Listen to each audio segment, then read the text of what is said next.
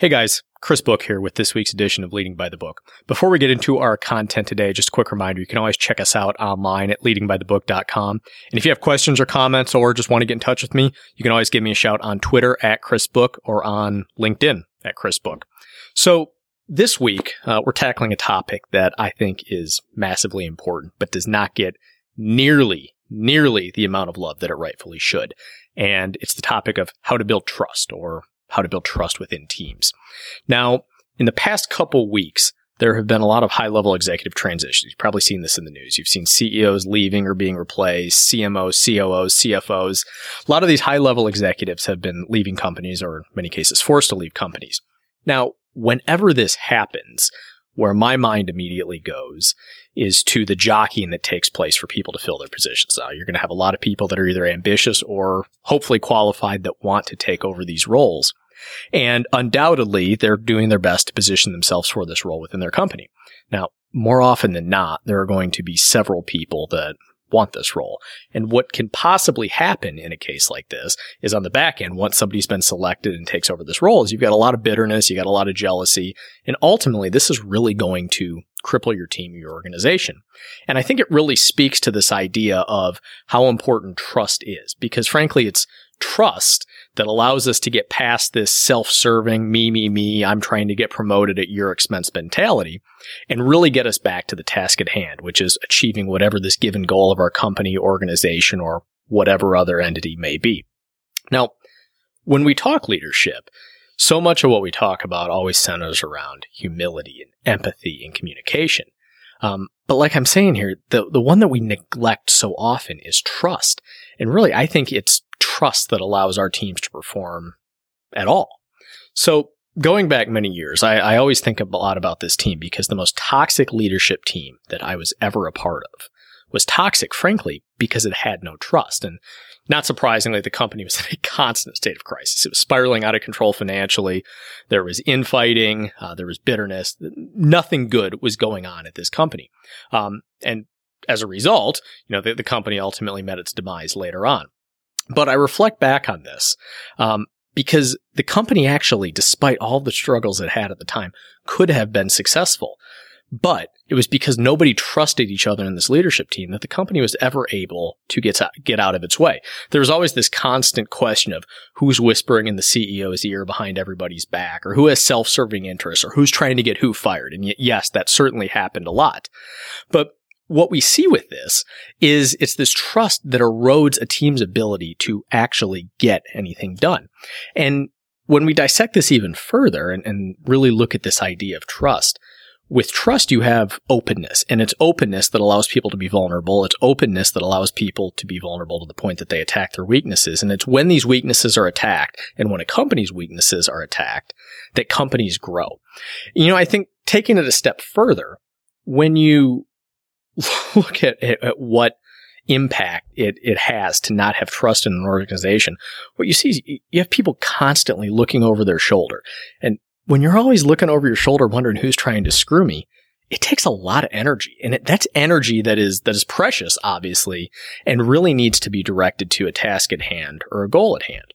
And I think it's because of all of these impacts I lay out on trust that we see that trust really is the ultimate motivator. Because when you have trust within a team, you're not having to do all these things. And that focuses you on a task at hand, which of course really brings you closer together with your teammates. You're not thinking everybody's trying to screw me. You're thinking that I'm working to protect these people, to protect our company, to protect our goals, and ensure that we get there. So this idea of trust is something that, like I said, has been sorely neglected in the leadership community as we focused on more popular things like empathy and communication and all that. So the question that I get asked when I go off on this topic of trust is, how the heck can we establish trust within our teams? Because I think so often people fear that if they start preaching about trust or whatever, it's going to seem inauthentic or artificial. And that's certainly not what you want to do. We want to have authentic leaders that are leading teams. And, I think the first thing you really have to understand when you're building trust within a team is that you have to know everybody on an individual basis. You have to know on a person-by-person basis what motivates them. And you have to have a high level of empathy in order to do this. And obviously, empathy is a topic that we talk about in leadership quite a bit. But if you want to build trust with anybody, they have to know you and you have to know them.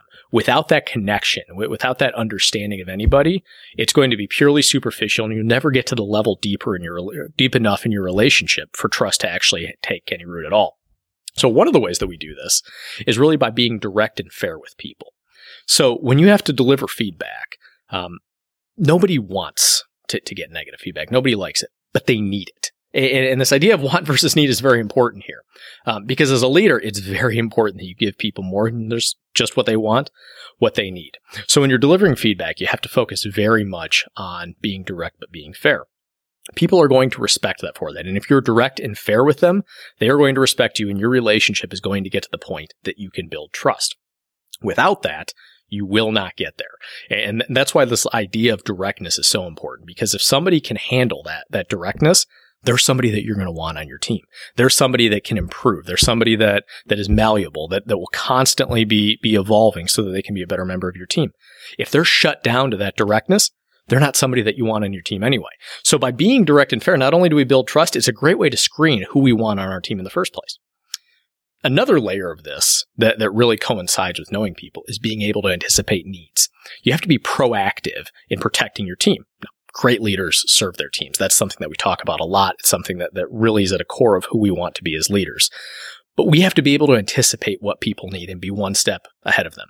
When we're able to have what somebody needs when they need, so that they need a certain approval, or they need a certain piece of equipment, or let's just say they need a kind word. Whatever it is that they need, when you're there with that before they have to ask for it, that builds trust with them. They know that you have their best interest more than just your best interest in mind, and that allows them to focus on the goals that they have at hand. So anticipating needs is really core if you want to develop trust. Now, the last topic that we're going to talk about here, and this is something that certainly gets a lot of face time within the leadership community as well, is over-communication. But over-communication is so key if you want people to trust you, because what happens with individuals is our imaginations run wild. I think we all know how many times we've all probably laid in bed at night and we've been fighting battles in our head that ultimately we never had to fight in real life. Or it's this constant stream of what ifs and what do I do then? And then what do I do? And then what do I do? And it never manifests itself that way. But fighting those battles actually makes it a little bit of a form of reality in our heads. And it really can detract from the way we work. So as a leader, the more you communicate, the more you prevent people's imaginations from running wild. And that is so key if you want to keep them focused. So kind of going over this list here, we obviously have to know people, we have to anticipate needs, we have to be direct and fair, and we have to over-communicate. And when we have all of those things in place, it really sets the tone for us to build trust in our teams and for that trust to manifest itself as an accomplished goal. So certainly there are probably more ways to build trust. I'd love to hear it. If you have any, definitely give me a shout at Chris Book on Twitter or on LinkedIn. But really focus on these 4 tenets to build this trust in your team, because you are going to see massive improvements in the way that your team performs if you can build this level of trust. That's all we got for this week. We'll be back next week with another topic. Check us out online, leadingbythebook.com. If you like the show, leave us a 5-star review. We'd love to hear from you. We'd love to see that rating up there. And definitely be sure to tell all your friends and anybody that you think really can benefit from putting more leadership acumen to work in their own lives. We'll see you next time.